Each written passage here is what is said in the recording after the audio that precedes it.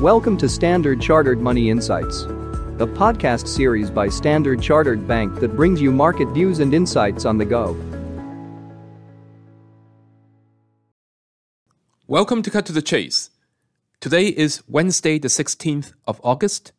I'm Daniel Lam, your host for the podcast. One of the points that we made in our most recent weekly market view is the broadening out of returns amongst U.S. sectors. Now, one of the sectors that deserves some attention at this stage is U.S. financials. Let's take a look at the positioning in the U.S. U.S. growth sectors seem to be crowded at this stage. Defensive sectors are not stretched, but the narrative of a soft landing may act against them.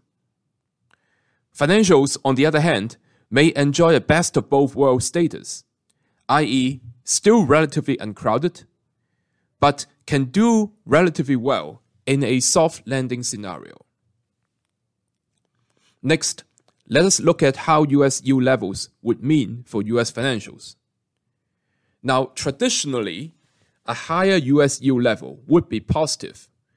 However, recently, the correlation of US financials to rising yields has changed for the opposite, i.e., falling yields correlated with better performance in US financials.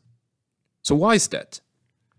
Well, basically, rising real yields would signal increasing odds of a hard landing, and then partially due to losses that banks would face on their treasury securities.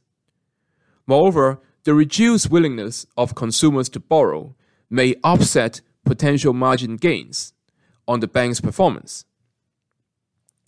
So on a 6 to 12 month horizon, we do expect the US 10-year yield to retreat to 3% to 3.25% levels, which would be positive for the banks based upon the recent dynamics. Within US financials, US regional banks appears to be an interesting choice right now.